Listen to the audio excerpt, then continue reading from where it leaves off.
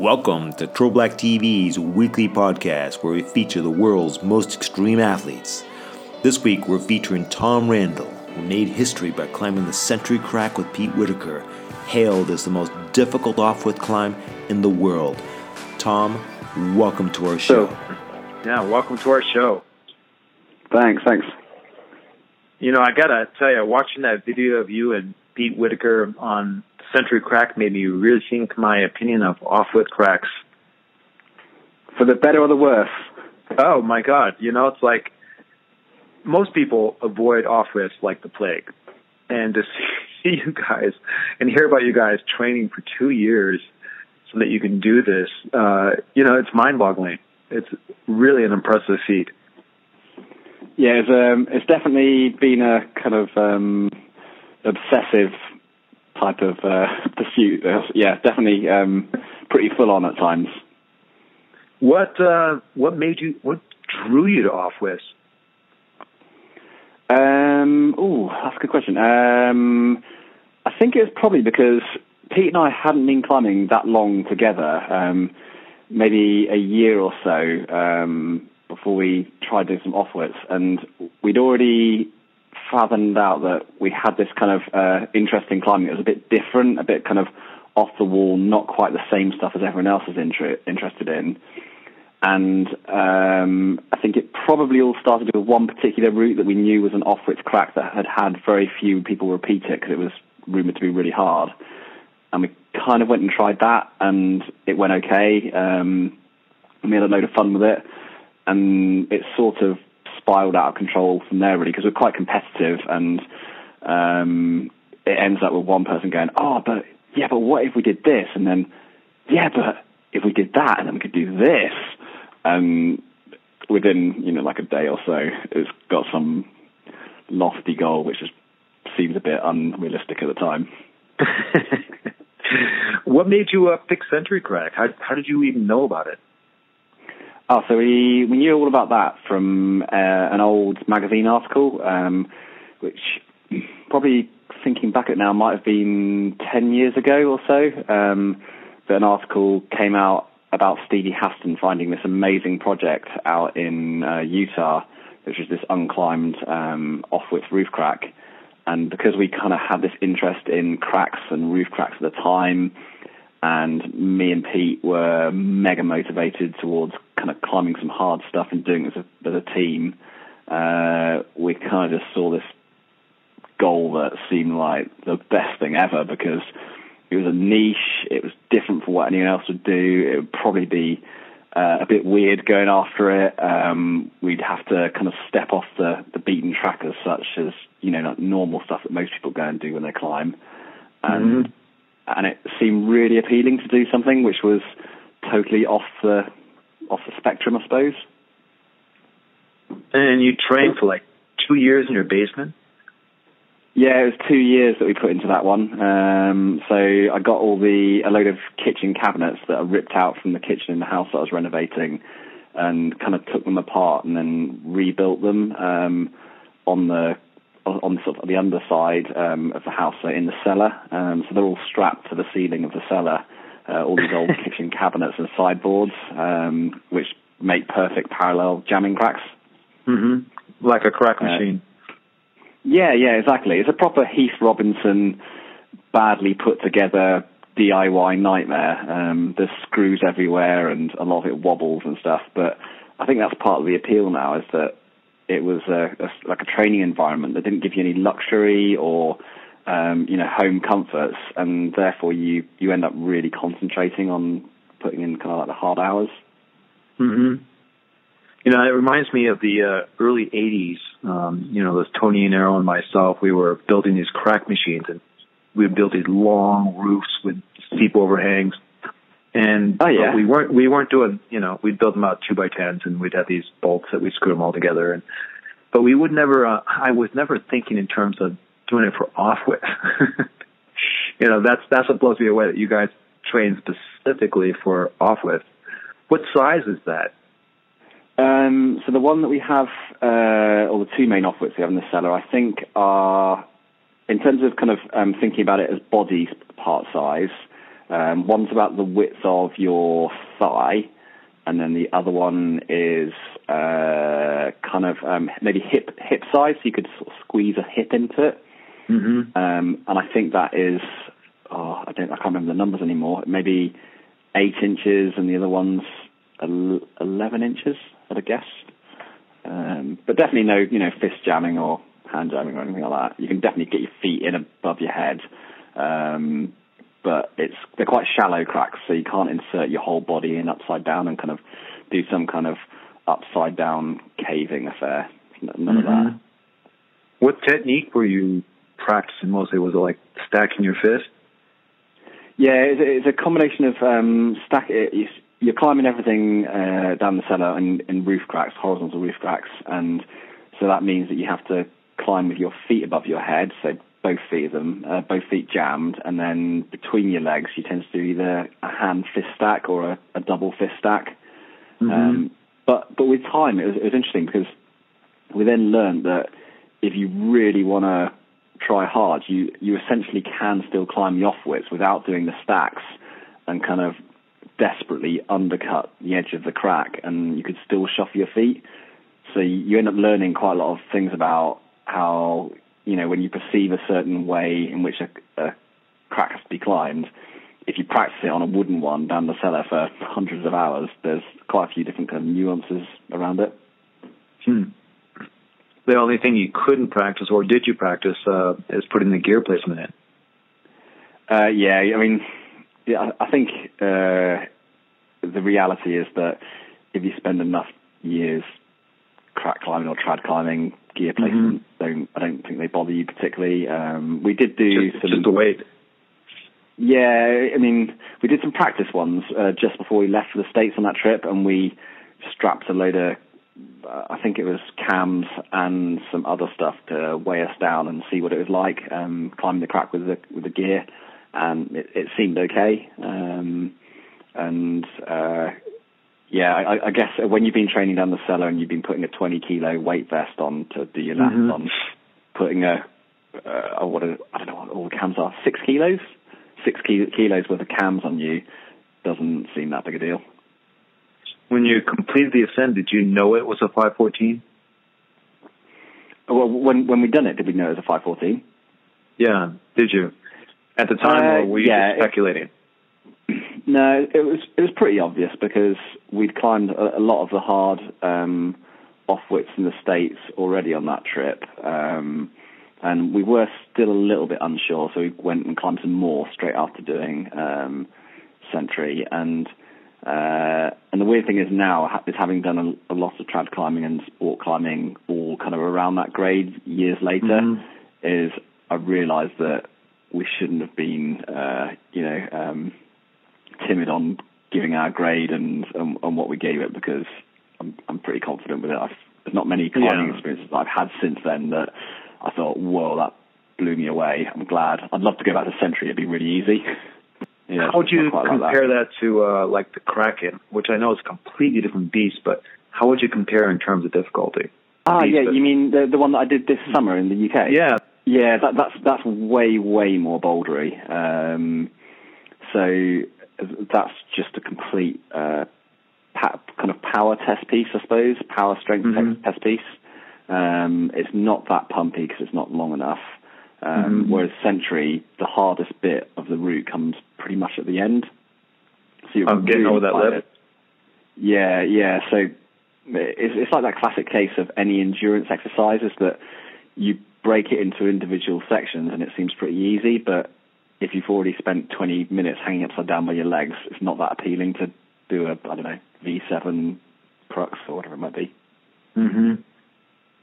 Yeah, when you were on the Kraken, you said it was perhaps the most difficult crack problem in the world, and that it was a stepping stone. What did you mean by that? Right, okay, yeah. I get it's probably a two-part thing.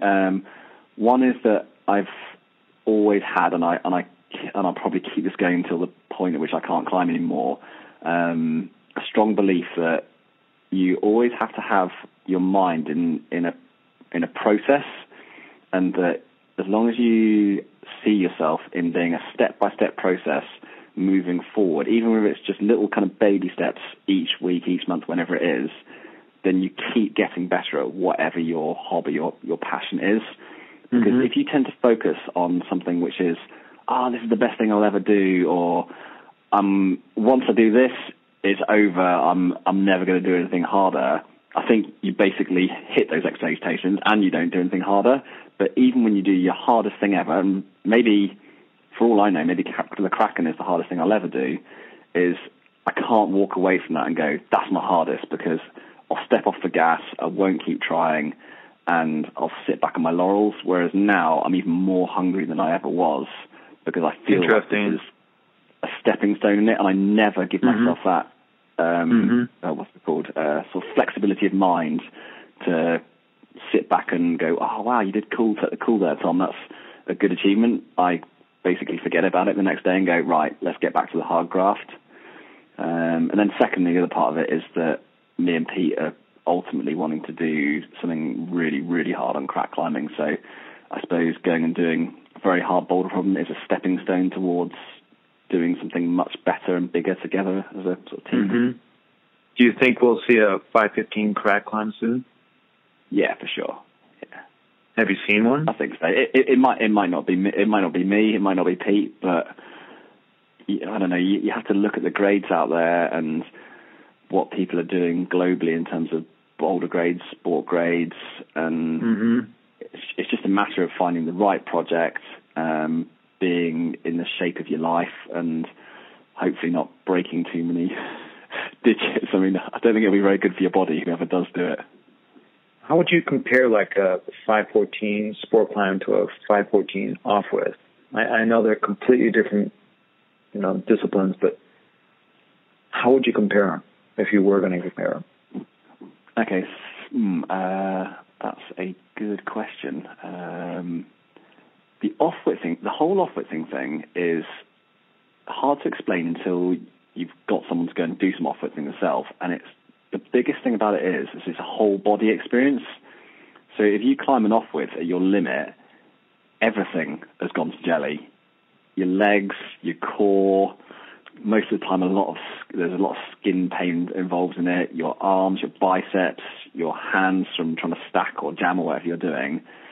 And so it's full-on total body exhaustion, and almost everything is somewhat failing in that kind of chain of different muscle groups. Whereas on sport climbing, it's generally, unless you kind of have things that are very roof-like or very core-intensive, it's just your forearm or perhaps sometimes your shoulders that are failing. So it's a very isolated failure of, a certain set muscle group. So it feels on your mind kind of less intense. It's just as hard. I mean, I try equally as hard on a sport route as I do on a off-width. But it's way more unpleasant if you're feeling that failure in most muscle groups in the body. It's cool, though. It's good fun. You learn a lot about yourself. Yeah, when you were visiting the States, you made a comment that really stuck with me. You said, what's interesting is that they're still a way off from the current sport climbing standards. And I personally feel there's an excuse for that. What do you mean by that? Well, I think basically the way I see that is that a lot of trad climbers now they're just sitting back in this comfortable zone where we can go as I don't know, if you look at us as a group of top trad climbers, 50 main trad climbers around the world who are operating more or less at the limits, is those guys or us as a group we can get recognition, coverage, whatever it is, praise on the routes that we do. But in all honesty, I think that physical standard's off the pace and it's not really good enough. And it's lovely that it does happen to be the cutting edge, but you look forward into 5-10 years in the future, and I think we'll go, do you remember the days when you could do a 513D trad crew or 514A trad route, and it was really hard, and a lot of people thought that was the business, and they'll go, nah, that's just nothing. Like people do when they go, well done for doing a 514A sport route. It's cool and it's well done, but no one says, I need to find out what the deal is. What training do you do that? How do you possibly break those standards? It's not going to be like that. So when something goes wrong on a route, how do you reel in your thoughts when all those negative ones come bombarding in? How do I reel them in? A mixture, I suppose. It depends on how serious the situation has got, primarily. If it's not that serious and I'm only freaking out a bit because I've lost my head a bit and I'm not feeling as confident or I'm not being decisive, then I find it quite hard to control what's going on and taking stock of the situation. But if it really is very dangerous, then I mostly have an attitude of, well, I currently don't want to get hurt or die during this situation, so I'll pick myself up right here, right now, and I trust the level of experience and physically where I'm at. So it's just like a needs must thing. Mm-hmm. But it's a really tricky one when you're sort of a bit dangerous, sort of a little bit scary, a little bit dangerous, but probably be all right. That's a hard one to control, really hard. And I think I'm probably as guilty as any person out there at being pretty mediocre at controlling myself when it's like that. Do you have a particular method you use to quiet your mind? Because we all deal with it, every one of us. Yeah. It's really hard to. I always find these sort of questions really difficult because I almost need to be in the situation right now and say, "Oh yeah, no, I just do that," and I think I know it. I was going to say I know really well how I prepare for something that I know is about to be dangerous and to be risky, and how I get myself in the right headspace. So how do you do that? So to do that, I set up a scenario in which I give myself a low expectation of the outcome. So I don't say that I'm definitely going to commit to it. I say to myself, I'm just going to take a step by step, see how it goes, and we'll see what happens in a minute's time, see what happens in 2 minutes' time, 3 minutes' time.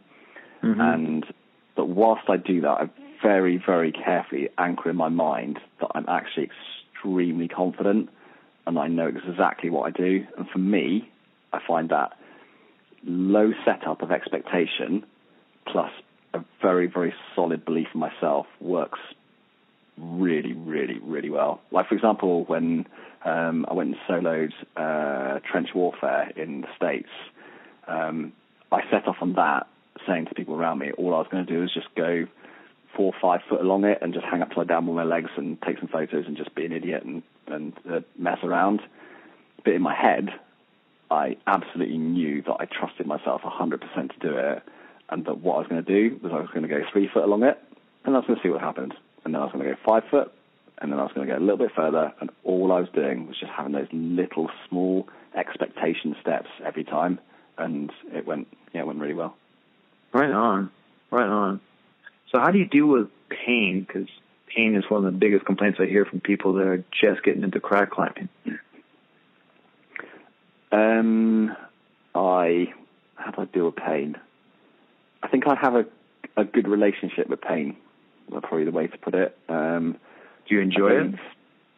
No, I don't enjoy it. Definitely not. I think I kind of relish I make a positive association with the pain being a good thing associated with whatever I'm doing. So whether that's crack climbing, that's the thing that most people have an issue with. So I go, crack climbing, I absolutely love it. Pain generally comes with crack climbing, therefore I love it. And when I get on and do it, I don't really love it, but I tell myself that I love it because I love crack climbing. And it's just not much of an issue when you do that. It's when you set up for something and say, oh, I love crack climbing, but it's so painful. Oh, I'm not looking forward to this. And you get on the route, and then it is a bit painful. And all you end up thinking is, I'm not enjoying this. It's really painful. I didn't think it was going to be this painful. And that's a load of rubbish when that happens, and you don't want to do it again. So it's really just like a matter of tricking your mind a little bit. Yeah. I reckon there's a lot in sport. Is a lot of mind tricks basically. Knowing who you are and then having a good method to sort of trick yourself in the moment. Mm-hmm. Which is why things which are very, very long duration and go on for ages and ages, like, ultra running, or, for example, what Alex does with long free solos, I think that's particularly hard because it's difficult to sort of trick yourself into that moment for a very, very long time. You come in and out of it. One of the quotes I got from you that I really like is, "Get strong or die trying." I know training plays a huge role in your success. What 3 exercises do you believe has made the biggest difference for you? Okay, the biggest thing that I think would change people's training game is to recognize that whatever strength work that you do, you have to match it and complement it with a high base of volume in that same muscle group. So, for example, if you want to be really good at your core and you love front levers and hanging bar work that's really, really hard, kind of those mega intense movements, is you need to complement it with lots and lots of very easy, high volume, repetitive work in that same muscle group. And that creates well-conditioned, hard to injure, long-term athletes. And you do that across all of the muscles in the body that you want to use or are important for your sport. I think you go a very long way. That's probably my biggest thing that I think has massively affected my climbing. You do a lot of hangboarding, right? Yeah, I do, yeah. Is there a particular practice that you'd use? Are you doing like 3 seconds on, 5 seconds off type thing, or? So for the hangboarding, I think for me the biggest change has occurred by changing all my hangboarding from 2-arm to single arm, and I do 95% at least now of my hangboarding single arm. I basically never ever do it 2-arm. I do some weighted pull-up work, but like on edges, that will be kind of form my last percentage. And I'd have my very best gains by doing everything single arm. Single arm, interesting. So I imagine if you're just starting off, for our listeners, you're hanging from the biggest hole that they can hang on to, just would be a good start. Yeah, from a good side hole, so like a good 2-joint edge, but also to use an assistance pulley to get you to have additional help with it, because one of the things that I do is do like these physical assessments for climbers, and we can take all the figures that people can do, like hangboard work with a pulley, and you'll see that even a climber who's trying to climb their first 512A, for example, might well be able to hang 70 or 75% of their body weight single-handed. So if you think about that, that means that when they're going to do their strength training, they just want to operate right at that kind of margin of their maximum strength.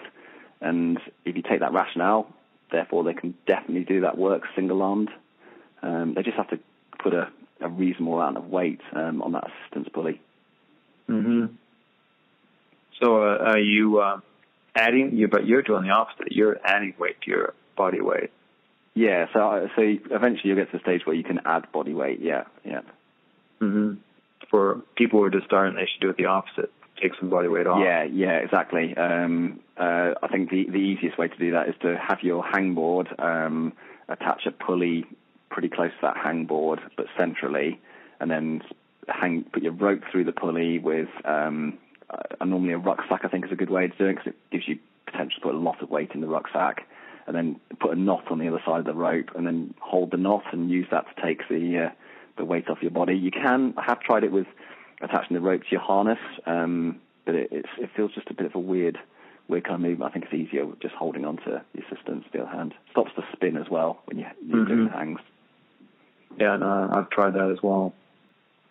Do you think women are capable of pushing the limits as much as men?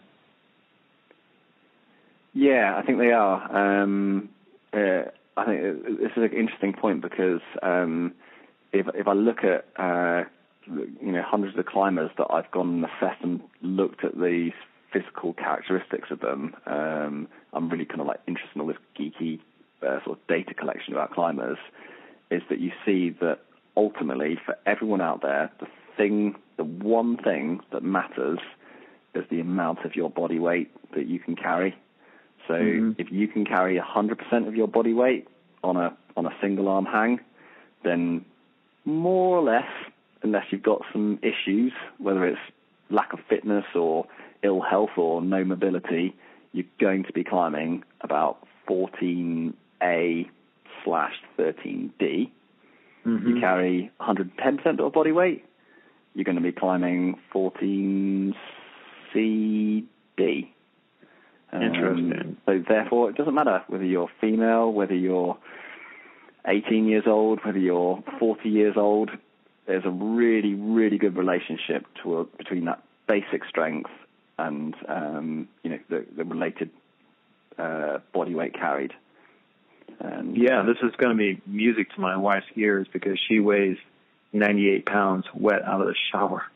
And I keep telling her, I said, my God, if you keep training the way you're training, that weight to strength ratio will all of a sudden hit this critical mass where all of a sudden you're able to do things that most people can't do. Yeah. Where do you see yourself in 10 years? 10 years.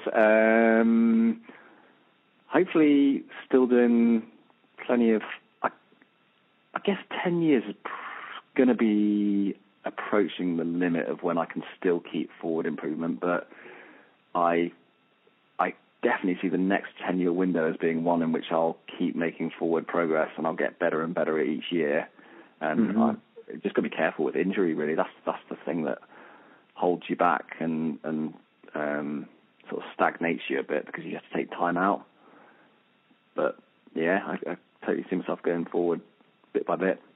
Not massively, but ticking it over, little baby steps. Yeah, baby steps. I like that one.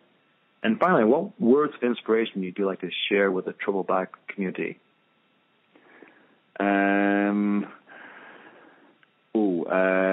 Okay, words of inspiration. All right, everyone likes improving and getting better at their sport. So I will say my number one kind of thing that I say to the people that I coach and work with trying to get their sports to go forward, and that is that the most important things are consistency. So just plow at it, same thing. Don't go ups and downs every week, every month. Just stick at it. Take baby steps, focus on that process, little steps forward, and stay motivated. You get those three together, and you get better year on year on year. Right on. Well said. Well, Tom, I can't thank you enough. You truly have been an inspiration to me, and I'm sure all our listeners out there. Hey, no problem. It's been really good chatting to you. Really, really enjoyed it. Yeah, just talking to you makes me want to go back into crack climbing and see what else I can do. Yeah, do it. Right on, man. Hey, well, I look forward to meeting you in person. Good luck with all your endeavors and adventures. And I know if anyone wants to get personalized training with you, can they do it online with you? Yeah, look me up on Facebook. That's always a good place to find me. Probably. Right on. Well, I may be doing the same with you. So let's stay connected. Yeah, and you. Take care. Okay, bye. Bye-bye, Tom. That was an insightful conversation. Here's a couple takeaways for you. Number 1, stay consistent. Plot your course and stick with it, day in and day out, taking little baby steps while staying focused on the process, and always stay motivated with your eyes on the prize. You get these things together and you'll get better and better year in and year out. Number 2, don't rest on your laurels. It's okay to celebrate your victories and pat yourself on the back. That's important. But don't take your foot off the pedal and allow yourself to coast for a bit. You may find yourself working twice as hard just to get back to where you were. And as Tom says, get strong or die trying. I like that.